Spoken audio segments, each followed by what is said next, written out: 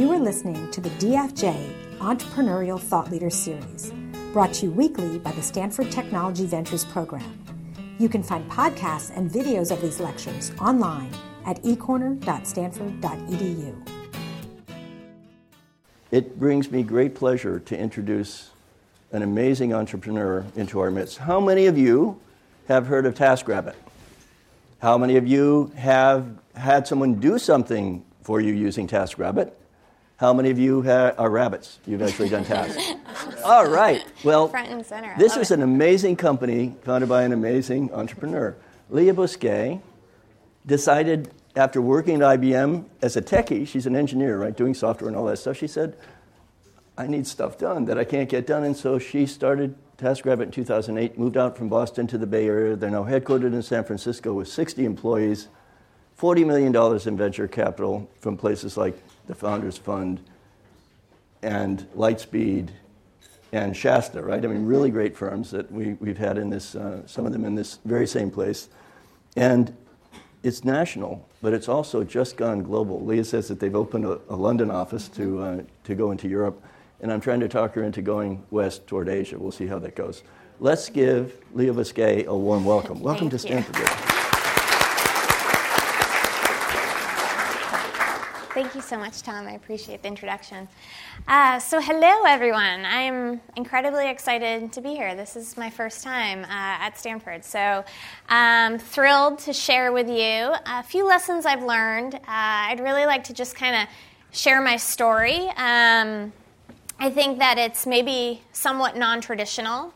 My style and my personality is very casual, so if you have questions as I'm going through this, please just raise your hand. I would love to engage and keep this really discussion-oriented and dynamic. So I'll jump in. I'm going to share my story and really focus on sort of the early days of TaskRabbit. Actually, at the time, it wasn't even called TaskRabbit yet. It's called runmyerrand.com, and I'll share that story with you too.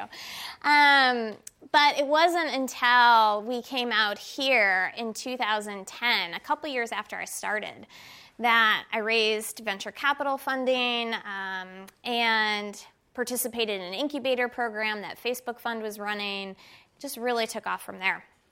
So this is me at IBM. I was a software engineer at IBM for about 7 years. I worked as a C++ programmer. I worked on a product called Lotus Notes and Domino. How many of you have heard of Notes and Domino? All right, I love this. So this is a product that literally millions of people around the globe used every day on a daily basis. It was an amazing experience. I loved my team. I loved who I worked with. I got to work on really interesting things. But I always felt like I was missing out on something. I felt like there were other skills I had that I wanted to explore and do on a daily basis. And it got really amplified one time a year, every year. And this was when we held this massive conference called Lotusphere. And they would invite customers from all around the globe. It was about 20,000 people, would go down to Orlando, Florida, and IBM would rent out Disney, basically, for the week. And it was the one time a year that they let the engineers talk to actual customers. So it was very exciting for me. This is me and my team at Lotusphere. And this was set up in something that they called Meet the Developers Lab. And so literally, customers would come in. I remember this one woman, she worked for a bank, a massive bank. She was the IT person there, deploying Notes and Domino. And she was having this problem with one of her users and email archiving. And I was in charge of this email archiving feature in the product. And so she came in with her laptop, and she was like, I have this user's actual email file, like on a USB disk. Like, can I show it to you? Will you debug it right here for me? Can we find the bug and fix it? And I was like, yes, let's do that. That sounds amazing. And so literally in this Meet the Developers Lab, I was like coding, patched her product, sent her a new version, and she was on her way. Now this was at a time where a typical software life cycle was about 18 months. We burnt CDs, packaged them up, mailed them out to customers. There was no agile, there was no weekly sprint planning, there was no deploying every day, every night, which we do now at TaskRabbit. So it was really exciting for me to actually meet this customer in the real world, know that she was having a problem that I could fix immediately for her, patch her system, and send her on her way. It was awesome. And so I always knew that I wanted to do something more entrepreneurial at some point. And the TaskRabbit story actually starts with a dog, not a rabbit. This is my dog, Kobe. He lived till he was 13, 100-pound yellow lab. Amazing dog. My husband and I were sitting at home one night. We were getting ready to go out to dinner. And we'd called a cab to come pick us up, take us across town. And we were living in Boston at the time. This was about February, I remember, because it was cold and it was snowing outside. And we realized we were out of dog food. And Kobe was over 100 pounds. We kept him very well fed. We were very responsible doggy parents. And my husband, Kevin, is also in technology. In fact, as a quick tidbit, we're high school sweethearts, and we would spend Friday nights building computers together. And so we were always involved in technology. I know, it's really geeky, really nerdy. We would go to computer shows and buy motherboards and put them together. And so that's how he wooed me. It was very exciting. So Kevin, also in technology, also a total nerd, we'd always have these very geeky conversations in the house. And that cold winter night, it turned into, wouldn't it be nice if there's just a place online we could go, say we needed dog food, name the price we're willing to pay. We're certain that there was someone in our own neighborhood that'd be willing to help us out. Why not, right? There's got to be someone at the store at this very second, and why can't I connect with them? Now, this was February of 2008. Just a few months earlier, the iPhone had come out. All of a sudden, people had these mobile devices on them 24/7. Isn't it funny to think just 5 or 6 years ago, the iPhone came out? And Facebook was just breaking out of the college scene and becoming more mainstream. And so as a technologist myself, I got really excited about this idea of mashing up social networking technology, location-based systems, and then mobile, to create something that connected real people in the real world to get real things done. And so literally, my husband Kevin and I were talking before the cab came to pick us up. I grabbed my iPhone, and I went to GoDaddy.com, and I said, you know what, if such a site existed, what would it be called? And I just immediately thought of runmyerrand.com, and it was available, and domain names are never available. So I took it as a sign, I bought it on the spot, and 20 minutes later, I hated the name, by the way, so it's a whole other story we'll get to. But it got us pretty far. So we rushed off to dinner. We were eating at this restaurant in Boston called Masa. Wonderful Southwest Tex-Mex sort of restaurant. So literally over margaritas and tortilla chips, we're like, okay, what does this product look like? What does this site look like? How do we leverage these technologies to connect people?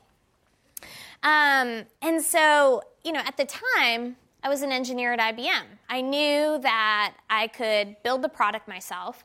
We weren't thinking this is a company.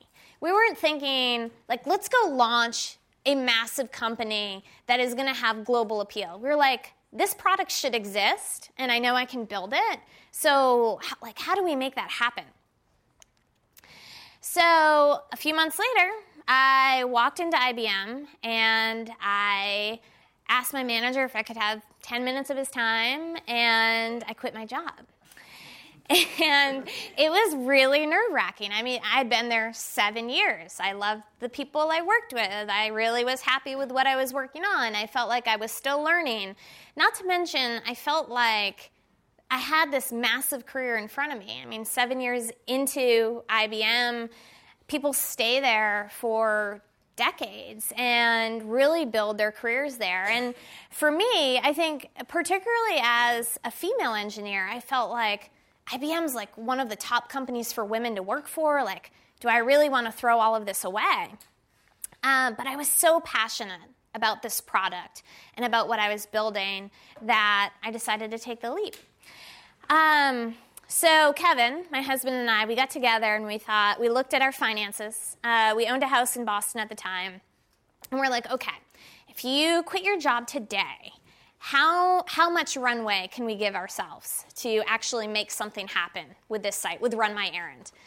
And what I did is I cashed out my pension from IBM, which was like, I don't know, $20,000 that I had accrued over the course of the last 7 years. And I was like, okay, what can we do with $20,000? Like, how long will that take us? How much runway will that give us?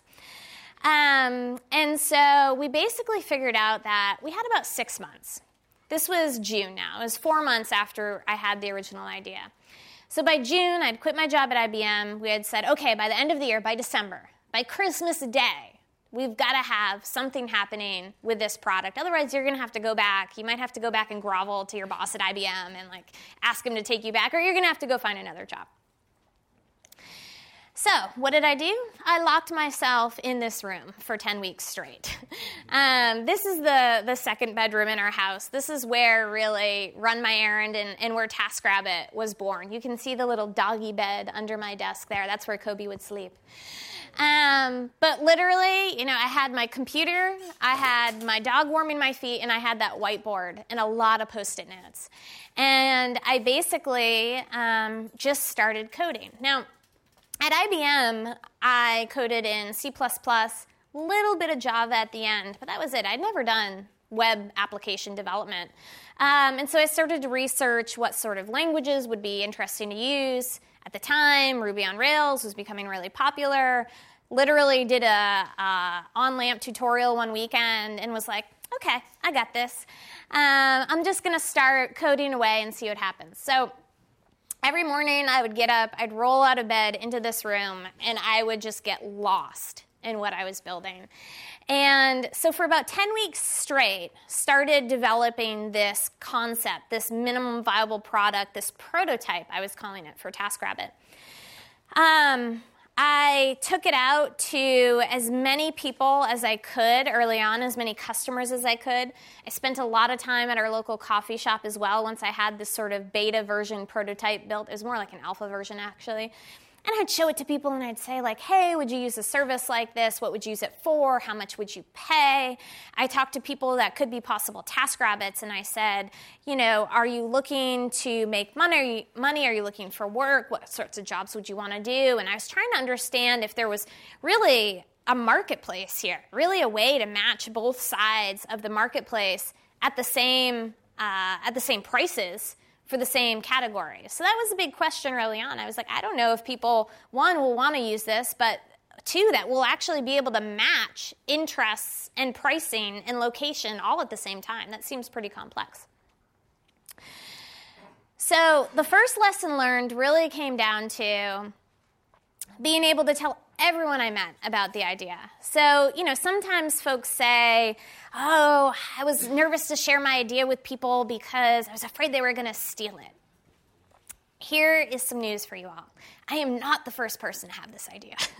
This is a very simple idea, right? Connect with someone else in your neighborhood around you that can help with a job. Definitely not the first person to have this idea. And people come up to me all the time and are like, I had this idea 10 years ago. I'm like, I bet you did. It's a great idea, right?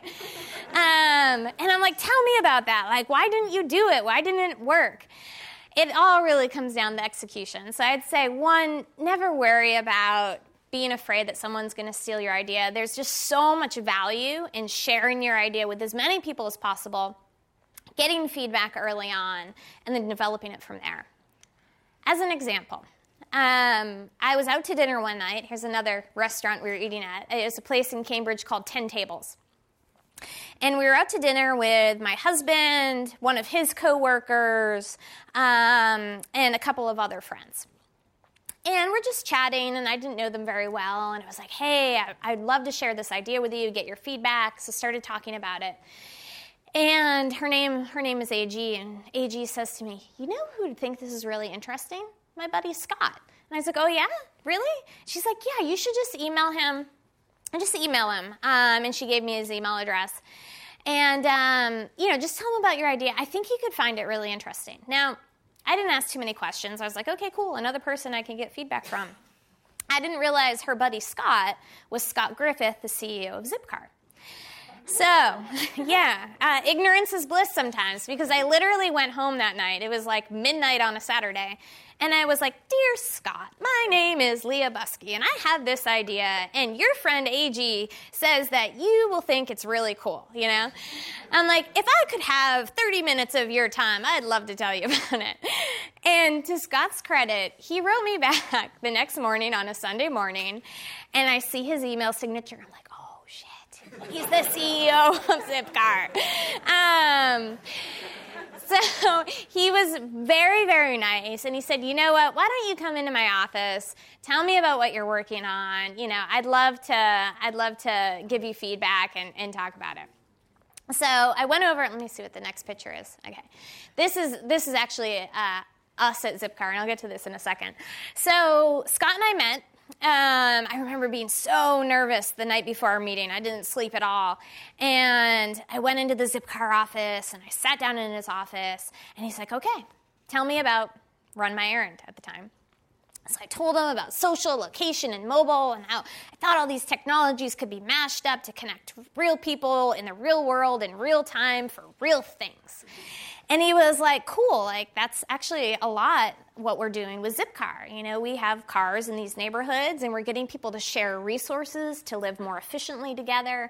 And so he got the vision immediately, and we just got into this really engaging conversation about what the vision of Run My Errand, what TaskRabbit could be, what it could grow into, where Zipcar was going. And he just became an early mentor of mine.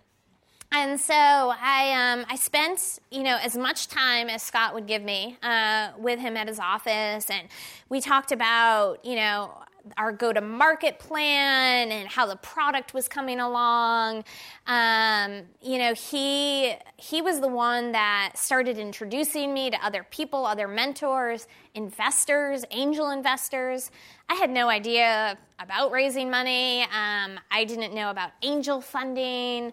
I started reading a lot of books, asking Scott a lot of questions, and just try to get ahead of the steep learning curve that was ahead of me. I literally didn't even know about how equity worked in a company. I was like, okay, so these investors, they write you checks, but then what if it doesn't work out? Do you have to give the money back? What happens? I don't understand.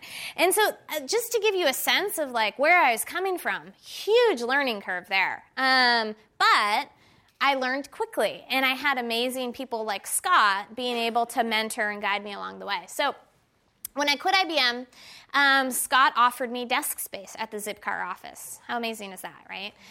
And this is our first employee, Brian Leonard, who's our chief architect at TaskRabbit now. He and I worked together at IBM for 5 years. And so actually the day I left IBM, it's funny, there was a small group of us that were sort of the same peer group, and they took me out to lunch on the last day, and Brian was like, what are you doing? And I told him, I'm working on this new product thing, and he's like, let me build your mobile app for you. And I was like, okay, cool. And so that next summer he was coding away, and because he just wanted to play with iOS, it had just come out. And so once we got into the Zipcar office, Brian came on board full time, and I was able to hand over a lot of the engineering reins to him. The first thing he did was throw away all of my code. Literally, you can ask him. He was like, this is crap, starting from scratch. And he did, and it's much better. So I was happy about that. So, the first lesson of just telling anyone who'd listened to me about the idea, that's how I met Scott. I mean, there's no way. It was so serendipitous that I got connected to him and that we really hit it off. You just never know where different leads are going to take you. And if you can just be really open about what you're working on, open to feedback, open to connecting with people, you just never know where that's going to take you. So that was definitely the first big lesson. The second lesson is really around, and this builds off of my relationship with Scott, just creating a network around you of mentors and collaborators, of people that you can rely on for guidance, that you can ask really stupid questions to, and they'll be okay with that. Just people that you're comfortable with. So you guys might recognize these two, John and Logan, who run a little company called Lyft. Anyone? So they started out with a company called Zimride, and this is us at Facebook Fund in 2009. This was a 12-week sort of startup boot camp run by Dave McClure, which I think was a speaker here as well, so a lot of you know Dave. And Renmeyer and Zimride, funny that we both have different names now, both participated in this summer program. It's funny because at the time, I was still in Boston. I was working out of the Zipcar office, and I had heard about this Facebook Fund program, actually through Scott, and he was telling me about it. He knew about it because he was doing a deal with Zimride. Zipcar and Zimride were doing a deal together. He actually introduced me to John and Logan. John had flown out to the Boston area to wrap up this deal with Zipcar. I met John at the Zipcar office. He and I hit it off. And then all of a sudden, they're telling me, like, you've got to come out here to Facebook Fund. I'll talk to Dave McClure. I'll vouch for you. Like, this will be great. And so, again, like, another just serendipitous connection there. So Facebook Fund was a great experience because Dave really ran it as a startup boot camp. And I remember day one, I walked in. This was my first time on the West Coast at all, ever. I mean, I stepped off the plane into Palo Alto. I'm like, this is heaven. I love it. It smells like trees and redwoods, and it's so great here. And walked into the Facebook Fund office, which actually was Facebook's first office over in Hamilton Ave in Palo Alto. It was a really cool space. And Dave is like, okay, great. There's 20 companies here. You all are going to get up, and you're going to give us your 5-minute pitch. And I'm like, okay, I got this. Scott had prepped me, coached me. I had been pitching to a few angel investors by that point. And so I was one of maybe the first to get up and go. I wasn't the first. But after every pitch, Dave rated you on a scale of 0 to 10. I know you can imagine where this is going. And so I got up and I gave my pitch, and I had it memorized, and it was full of all this marketing lingo, and I felt really good about it. And Dave's like, that was a 3. He's like, that sucked. He's like, you've got a long way to go. And I'm like, oh my God, I've got so much work to do here. But you know what? The next week I gave the pitch again, and it was an 8. And so again, I just learned very quickly, and I really appreciated all of the learnings that came out of Facebook Fund, the mentorship that came out there, and the amazing people that I just got to surround myself with and work with, and it really accelerated my growth as well as an entrepreneur, and accelerated Run My Errands growth as a company, and we're getting close to where it became TaskRabbit, actually. So one of the interesting days at Facebook Fund was I was flying back and forth between Boston and San Francisco. And I would spend 1 week in Boston, 1 week in San Francisco at Facebook Fund, back and forth, back and forth. And I had my weeks planned out. And on a Friday night, I had just landed from San Francisco back to Boston. And I get an email from Dave. It's an email to everyone in the group. And he says, hey, just so you know, Tim Ferriss will be here on Monday. There's 15-minute slots you can sign up to meet with him. Tim is the author of The 4-Hour Workweek.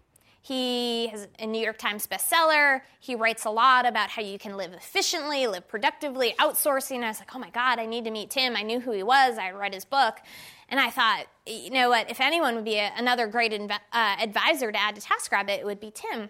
But I had just landed back in Boston from San Francisco on a Friday night. And so I looked at flights, and I was like, okay, if I went back out on Sunday, how much would it cost? This is last minute.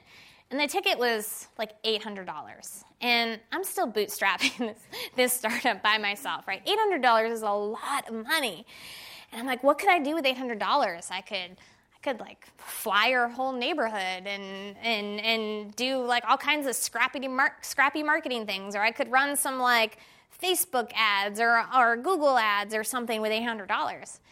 But I was like, okay, if I could turn this $800 into, I don't know, like $1 million, then it'll be worth it. That's literally what went on in my head. And I'm like, okay, if I book this flight, I'm going to go out there, I'm going to get Tim as an advisor, he's going to help me close a round of funding, and that is the only way this is going down.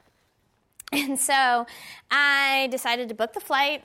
On the way out there Sunday night, I reread 4-Hour Workweek just so I was, up to date and familiar with everything, and met Tim at Facebook Fund there on Monday. So we each had a 15-minute time slot. And I was like, okay, my goal is to just get him to agree to a next meeting, because in 15 minutes, I can't really convince him that he would be the perfect advisor to me and to run my errand. And so I just need to wow him enough for him to be like, okay, we'll chat again and I'll give you another meeting.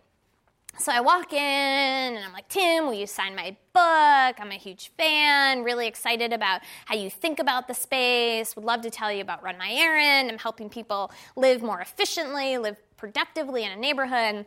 And he's like, okay, great. And I'm showing him like the homepage, and he's like, you should tweak this on the homepage. I bet conversions will increase. And I'm like, okay, awesome. I'm taking notes and writing things down.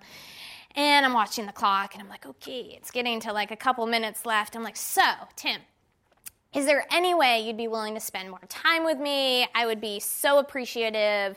I just feel like there's a lot of synergy between what you're writing about and my business. I would love to get more of your thoughts. And at this point, he probably thinks I'm a crazy woman, because I roll in there. I'm like, sign my book, look at my website. Like, you would be a great advisor. And he hesitated, and he's like, okay. He's like, email my assistant, and we'll see if we can set something up. So I'm like, great. So of course I leave, and the first thing I do is I email his assistant. I'm like, hey, Amy, I just met with Tim. He said that he'd be willing to spend more time with me. Can I grab an hour with him, sometime next week?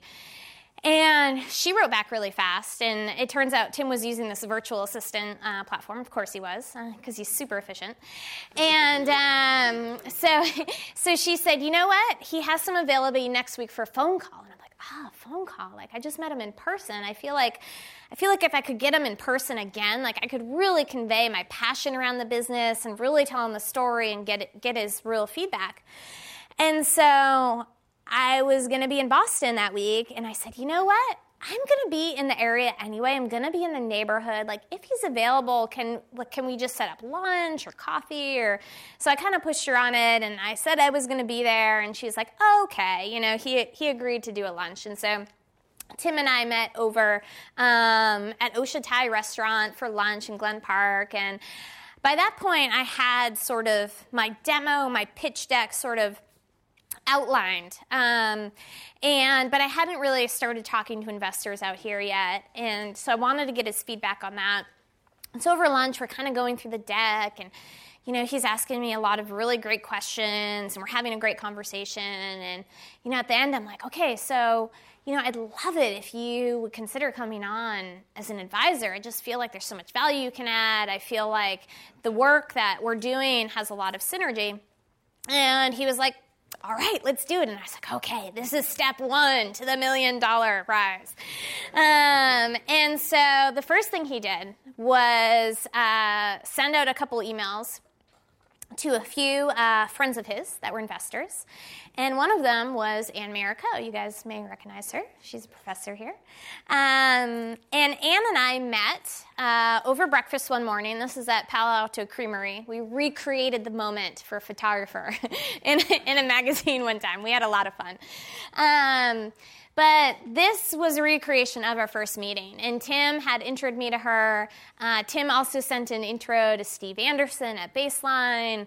Ann and Steve do a lot of work together, and they ended up leading $1 million seed round for Run My Errand at the time, for TaskRabbit, at the end of Facebook Fund. And so I was like, okay, success. I have created this $800 ticket into my seed financing. Felt really good about that, but it was really risky. I mean, it was really taking that leap of faith.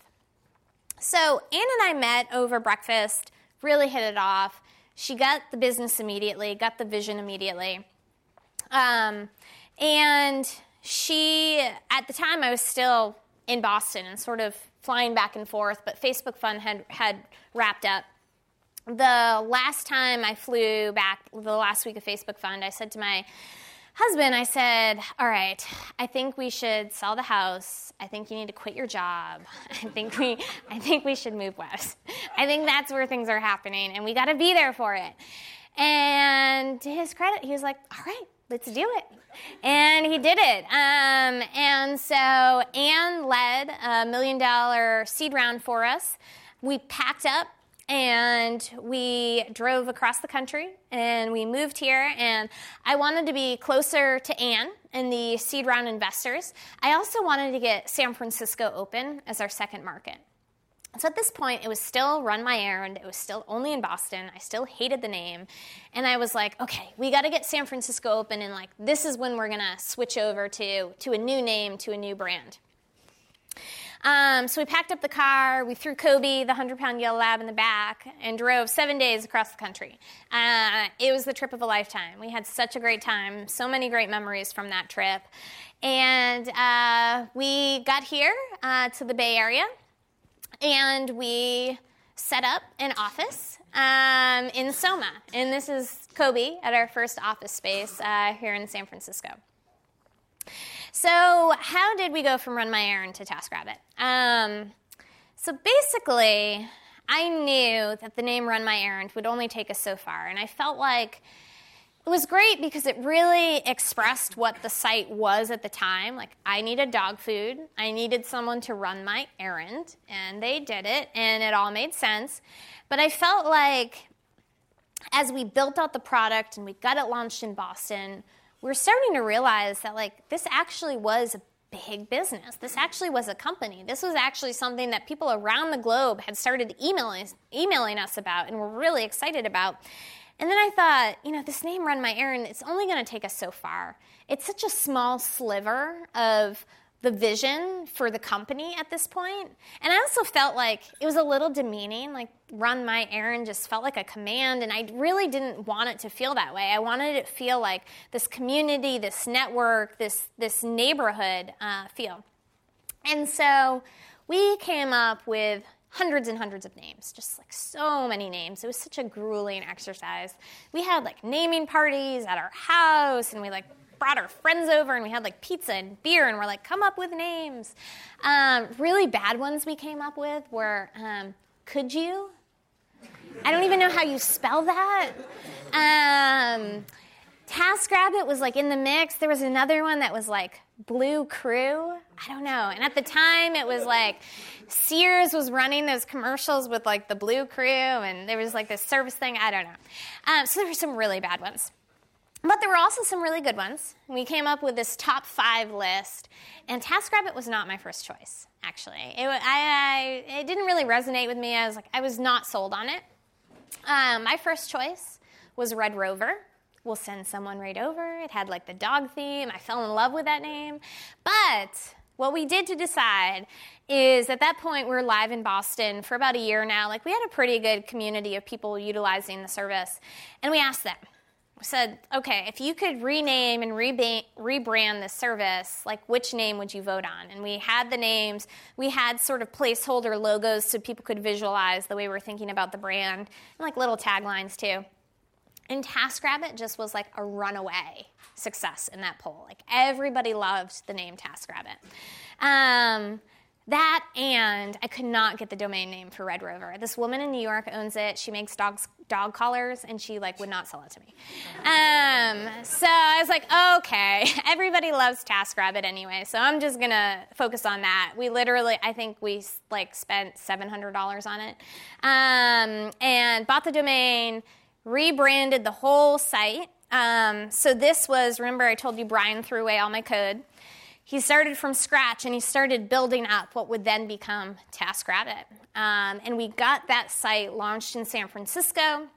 At the same time, we switched the brand in Boston, so now we're live in 2 cities under this new name, new product, and this ended up being by like the summer of 2010.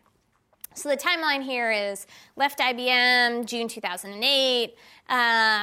almost decided to close up shop by the end of that year because we hadn't raised money yet, but decided to do Facebook Fund Incubator Program in the summer of 2009. That took us to the end of raising the seed round with Ann. And then by the following summer, we got out here to the Bay Area finally and got San Francisco launched as our second market. So the importance of just surrounding yourself with amazing advisors and mentors, people that can help you along the way, people that can be a sounding board, for me was what made or broke the company in the early days. Having Scott involved, having Tim involved. Funny story about Michael Eisner getting involved. He saw a segment that we ran on Diane Sawyer's World News Tonight, and that team had approached us and were like, we heard you're doing really interesting things with TaskRabbits and you're fixing the unemployment problem, and so they ran this whole segment on us. Michael Eisner saw it, his team called us and was like, we want to help, what can we do? And I was like, Michael Eisner? Like, anyone remember the Disney Sunday night movie? I don't know. I love. Okay, maybe it's a different age group, but I remember watching Michael Eisner on Sunday nights, and he was like friends with Mickey Mouse. Like, this guy was my hero, and so we got him involved in 2011, and he and his team have been an awesome help for us down in the LA area as well. So I wanted to talk a little bit about out of all the things I've had to learn, from raising money to marketing to product design, engineering, teaching myself Ruby on Rails, I've got to say the hardest one for me, and I think one of the most important ones, is like just building the right team. Just finding great people that you want to work with, that are smarter than you, that can take the concept to a whole nother level. And for me, I feel like those early days were a real struggle, particularly because we didn't have any money to pay people, so you really had to convince them that this was something to join because they were just as passionate about the idea as you were. Over time, we've been able to build such an incredible team, but some of those key team members, and this is our COO, Stacy, right here, took a really long time to actually meet and get involved in the company. So I'll tell you a little bit about Stacy. She worked at Google for 12 years, and we were running a COO search. And I had met Stacy about a year, 18 months before she came on board to TaskRabbit. And I met her like 5 weeks after she had her first baby. And at the time, I was just meeting awesome people, trying to build out the team. She had just had her sweet baby Emma and was like, this is not a good time for me, but like, I really like what you're doing. Let's stay in touch. We stayed in touch for a year and a half. Finally, the timing was right. She came on board at TaskRabbit as our COO, and that partnership between Stacy and I has just been awesome. I wanted to find someone that was just as passionate about the business pieces, the scale pieces, the operational pieces as I am about engineering and product and design. And so the partnership that we've built has been such a great balance. But again, you just never know where those relationships, where those connections are going to take you. And it literally was a year and a half before the timing was right to get Stacy on board and to have her come work with us at TaskRabbit. But it's been an amazing partnership. So the last lesson learned is, and this may seem obvious, but I think for me, because I started from a place where it was just like, I wasn't looking to build a company. I just was really passionate about this product. I wanted to get it out in the market. I felt like there's a lot of people that could use it and it could be helpful. You have to be so passionate about what you're doing and love what you do every day, because there's so many ups and downs and crazy things you have to learn and do. People think startups are so glamorous, and it's just like, oh my God, it is not glamorous at all. It is just grueling. But if you love what you do, if you're passionate about what you do, it makes it all worth it. For me, I knew that we were on to something massive when I heard this story from our community. And this happened pretty early on. there's a mom. We're only launched in 2 cities, and there's a mom here in San Francisco. And she has a 20-year-old son living in Boston. And those are the only 2 cities we were launched in at the time. And unfortunately, her son, 20 years old, was going through chemotherapy treatment at Mass General Hospital. And she is a librarian here. She didn't have the money, the budget to fly out there to be with him throughout his treatment. So she went on to TaskRabbit. She found someone that could go visit her son every day in the hospital for a week, bring him a healthy meal, a cozy blanket, sit with him for 30 minutes every single day, and then call her afterwards and just give her the update, like, how is he really doing? The person that picked up the job in Boston was actually another mom.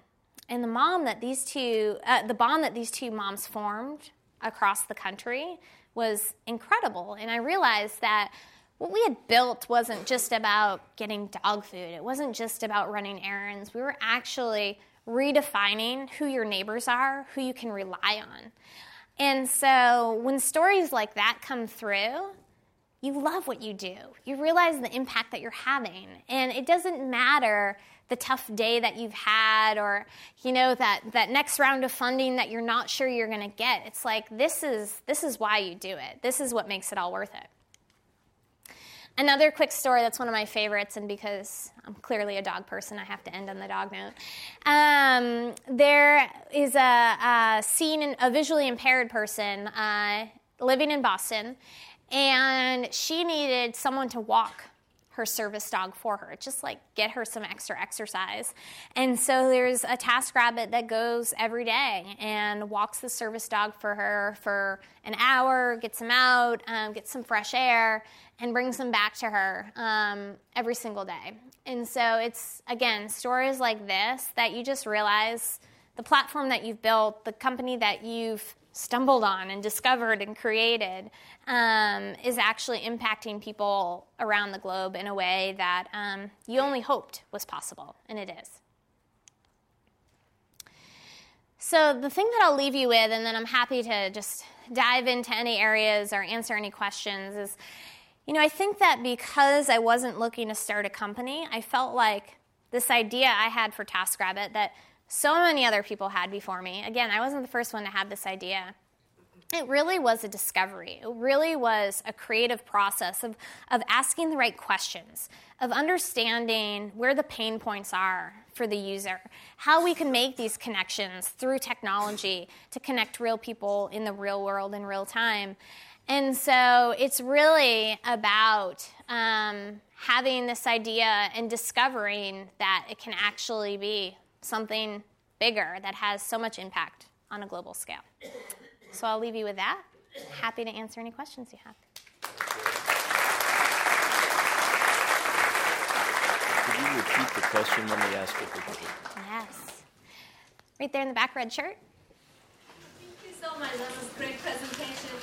Question for you is, how did you build your user base when you started early on? How did you slowly build your user base? What were the challenges? How did you scale up? It's a great question. So the question was, early on, how did I build the user base? What were the challenges? How did I scale up? Great question, because when I first launched the service in Boston, I launched it in one neighborhood. And it was the neighborhood I was living in at the time, Charlestown. Not only did I only launch it in one neighborhood, in that neighborhood, I went to the Charlestown Mothers Organization, which were 600 moms in 1 square mile, and I thought, moms are really busy. Now I know because I'm a mom myself, but then I didn't. Just figured they were busy. And I said, I've got these 600 moms. If I could find 30 TaskRabbits to fulfill the needs of these moms on this site, that will be a good start. So I started there, did a closed beta with that moms group, and then it just really started to amplify from there. So started to open it up. Moms started telling other moms in Cambridge and Brookline and Beacon Hill and Back Bay, and I started having to recruit TaskRabbits in those areas too. And so I would say, one of the big challenges we even see today is you have to go, for us, it was helpful to go really narrow with our focus. In the early days, it was this moms group. Now we even still see actually a big working mothers demographic that we market to, that we build product around, that we build messaging around as well. And I would say making sure that you're tracking those customer demographics, customer analytics all the way through will really help you decide where to focus. Yes. Yes to the TaskRabbit in the front row. So what are your plans to go global, and then what barriers are you facing right now in going to different countries, speaking different languages? Good question. So the question is, when do we think about going global, and what barriers are we facing? So we just opened London as our second market late last year. And we did that because we felt like it would be sort of a great jumping off point to the rest of Europe. It's also English speaking, although actually the language and localization is very, very different. Any American company that thinks they can launch in London with US English, it's crazy. They get very offended. And so we actually built out this whole localization platform and for English-speaking UK and launched there. So now that we have the localization, the infrastructure and architecture built into the product, it would be fairly easy for us to go as far as like translating to other languages, to other places.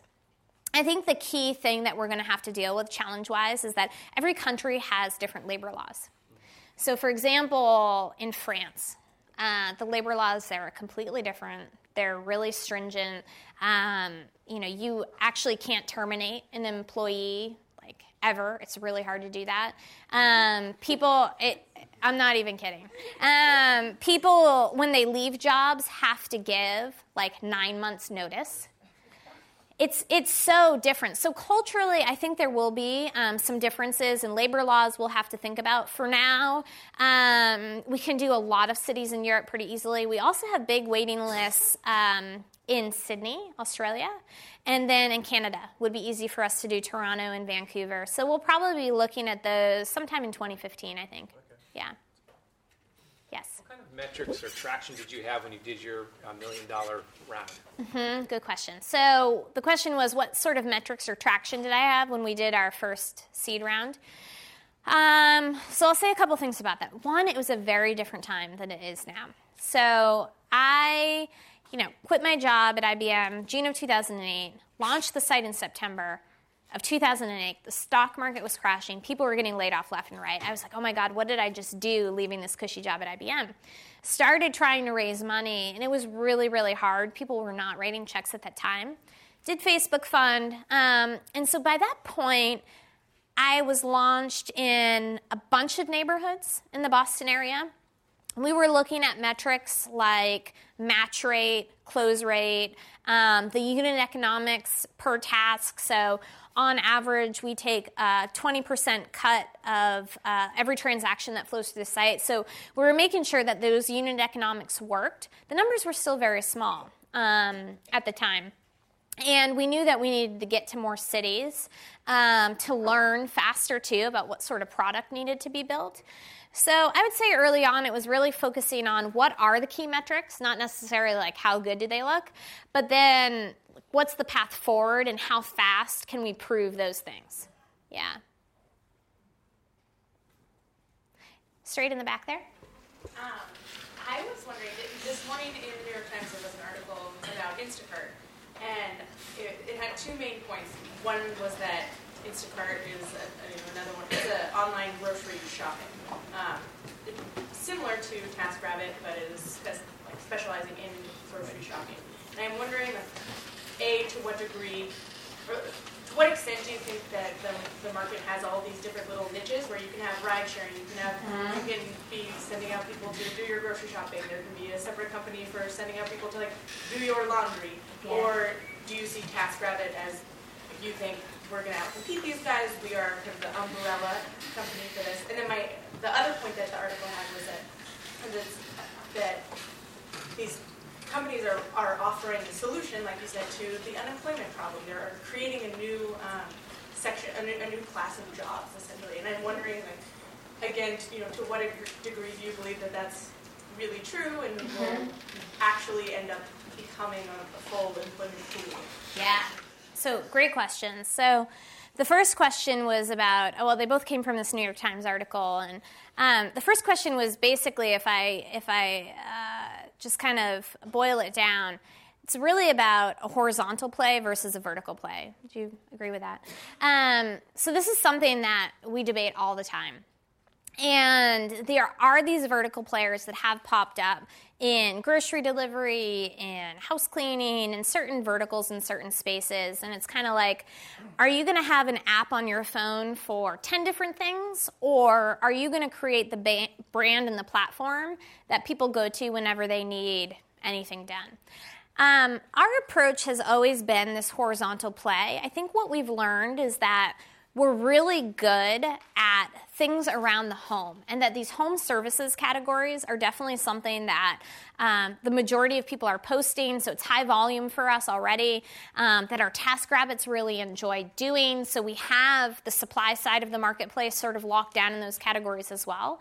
So I think that you'll see us start to focus in and around the home, but I believe that the opportunity and the power is in building a horizontal platform that can service a lot of different types of categories. I mean, I can see us down the road in the future sort of moving up the chain, even into more professional services, skill-based services. To me, that's the interesting piece. And I think it's because, I started with sort of a product mindset of I wanted to solve this pain point and this problem. I didn't want to create a dog food delivery company. And so for me, the opportunity is in having the impact that we see that we're having, with the 2 moms, with the service dog. And so that's the company that we're building and that we're excited about. The second question was around employment. Yes. So that is a very real thing. So the question is, are we really helping the unemployment percentages?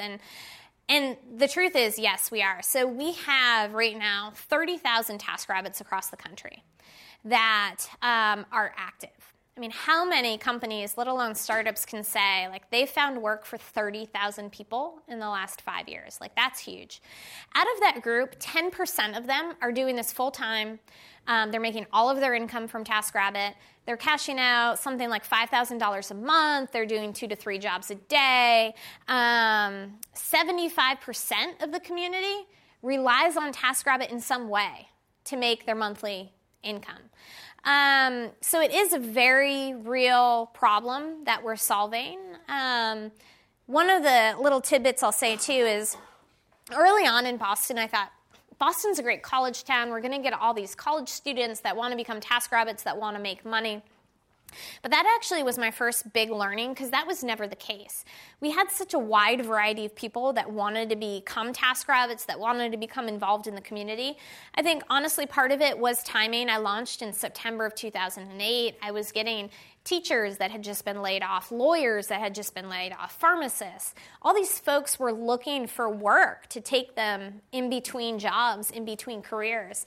But even as the job market has improved, our interest in becoming a TaskRabbit in the supply side has only improved as well. So I also think there's this notion of empowering people to build out their own businesses on the platform, to be their own bosses. This idea of micro-entrepreneurship, these TaskRabbits get to set their own prices, say who they want to work for, say what jobs they're good at. They really have control of their own destiny, and I think that flexibility is something that they really appreciate about the service as well. So I'm excited to continue to see what we can do to help unemployment in this country and many others around the globe as well. In the gray shirt? Yes. In another course that I'm in, one of the professor's favorite services to kind of put down is Amazon's Mechanical Turk, because of how low the price point for many tasks are. Does TaskRabbit have an infrastructure in place to ensure that the payments agreed upon are reasonable? Yeah, great question. Something we think a lot about. So the question was, in the example of Amazon Mechanical Turk, The prices are so low. What sort of infrastructure has TaskRabbit built to ensure what I would call fairness in the marketplace, and that people have agreed on pricing? So one of the interesting things about the model is that we don't claim to be the cheapest service. Like, in many categories, we are not the cheapest service. Our TaskRabbits set their hourly rates per category. They say what they're good at. They say what their time is worth. And on the other side, the clients who book jobs who need to find help, they can look through these profiles. They can look through ratings and reviews. They can see how experienced a TaskRabbit is in a certain category and decide if they want to work with them or not. So we ensure that people are setting fair prices. One thing, we don't allow people to book TaskRabbits below minimum wage, just flat out. It's not going to happen on the service. And, we encourage TaskRabbits to set the prices that they're comfortable with. I think you see a lot of other companies right now, particularly in the peer-to-peer space in the sharing economy, that it's almost becoming a race to the bottom because they're so competitive in nature. And I think, frankly, this is happening in transportation. We see this with the competitors in the space. They're all undercutting each other, undercutting. And what's important to us at TaskRabbit is that we empower people to build out their businesses on the platform, that they feel good about finding work on the TaskRabbit community, and that they feel like they're getting paid a fair wage. It's super important. Yes, in the middle there. Nice presentation, Leah. I wanted to know whether or not you have a marketing budget and what your top 3 methods are for both acquiring your customers as well as finding those TaskRabbits. Great question. So the question was, what type of marketing budget do we have? What have been the top 3 things that have worked for what we call clients and taskers? So we've tried a lot of things. Early on in the early days, there clearly was no marketing budget except for my credit card. And I literally would flyer neighborhoods and just do really scrappy guerrilla-style tactics to get the word out. As we've matured as a company, as we've raised $40 million to date, we certainly have budget now dedicated to marketing. I will say that to this day, 75% of our clients, of our users, come in via word of mouth in PR. They're unpaid. We're still testing paid channels. People are searching for things like house cleaners in San Francisco. And so some of those paid keywords in SEM have worked well for us. The other interesting thing recently that we just tried that worked well was the first time we did this, what's called out of home. And we have these bus ads running in San Francisco on the Muni. I don't know if has anyone seen them? You guys are probably mostly down here. But if you go to San Francisco, look at the Muni buses going around. They're kind of everywhere right now. We ran 3 different ads. One of them was highly targeted to this mom demographic, and the campaign was, "Mommies need nap time too." Find a TaskRabbit to help you with your stuff. Another one was, "Moving sucks the life out of you." And so it was really targeted to a specific category that we see that's really active on the site. And so those out-of-home bus ads actually drove a lot of traffic, and we were able to track it because we set up separate landing pages for them, and then we would track users coming in through that landing page. So the CPA on those, the cost per acquisition, was a lot lower, actually, than we saw for SEM and online. So that is an interesting tidbit. I'll say that on the tasker side, on the supply side, that is the easy side of the marketplace. There's no shortage of people that want to earn money, that want to become TaskRabbits. In fact, we have huge waiting lists of people all over the country, even all over the world, that we sort of have to add into the community as demand spikes and increases in certain zip codes, in certain categories. So there's a lot of analytics there. Green shirt. Crime prevention. Someone get into your house. What was the question? Prevention. Crime prevention. Okay, great question. So what do we do for crime prevention? So from the very beginning, even when it was just me in that second bedroom of my house, one of the first things I did was think about this. And the peer-to-peer economy hadn't even started yet, but I knew that trust and safety and a really strong vetting platform was going to be super important. And so even back in those days, 100% of the TaskRabbits that were part of the community went through background check. We did that from day one, and I mean, I remember just researching all the different background checking companies, understanding like how I could build this into the product in an automated way with some APIs to make it really efficient and scalable. And so, you know, today we have a whole vetting program and includes a series of background checks. It verifies your identity. It looks at criminal background as well. We also put all of our TaskRabbits through a training program. We're testing an in-person training program now as well in San Francisco. That's been going really well. From there, they build up their reputation in the community. And so there's this whole reputation engine as well that's really important to the trust and safety on the site. So you can see how many jobs a TaskRabbit has done. You can see their ratings and reviews. They can actually level up on the site and earn different levels of activity. Rosemary is one of our top elite TaskRabbits in the country. She's here in San Francisco. She does a bajillion house cleaning tasks and is like a level 33 TaskRabbit. That is the highest I've seen on the site. You start out at level 1. And it's this like logarithmic equation of like level 33. So she's pretty awesome. So yeah, since day one, that's been super important. And I think any of these peer-to-peer marketplace companies, it's just something that's table stakes now that you have to get right and you have to be thinking about. Thank you.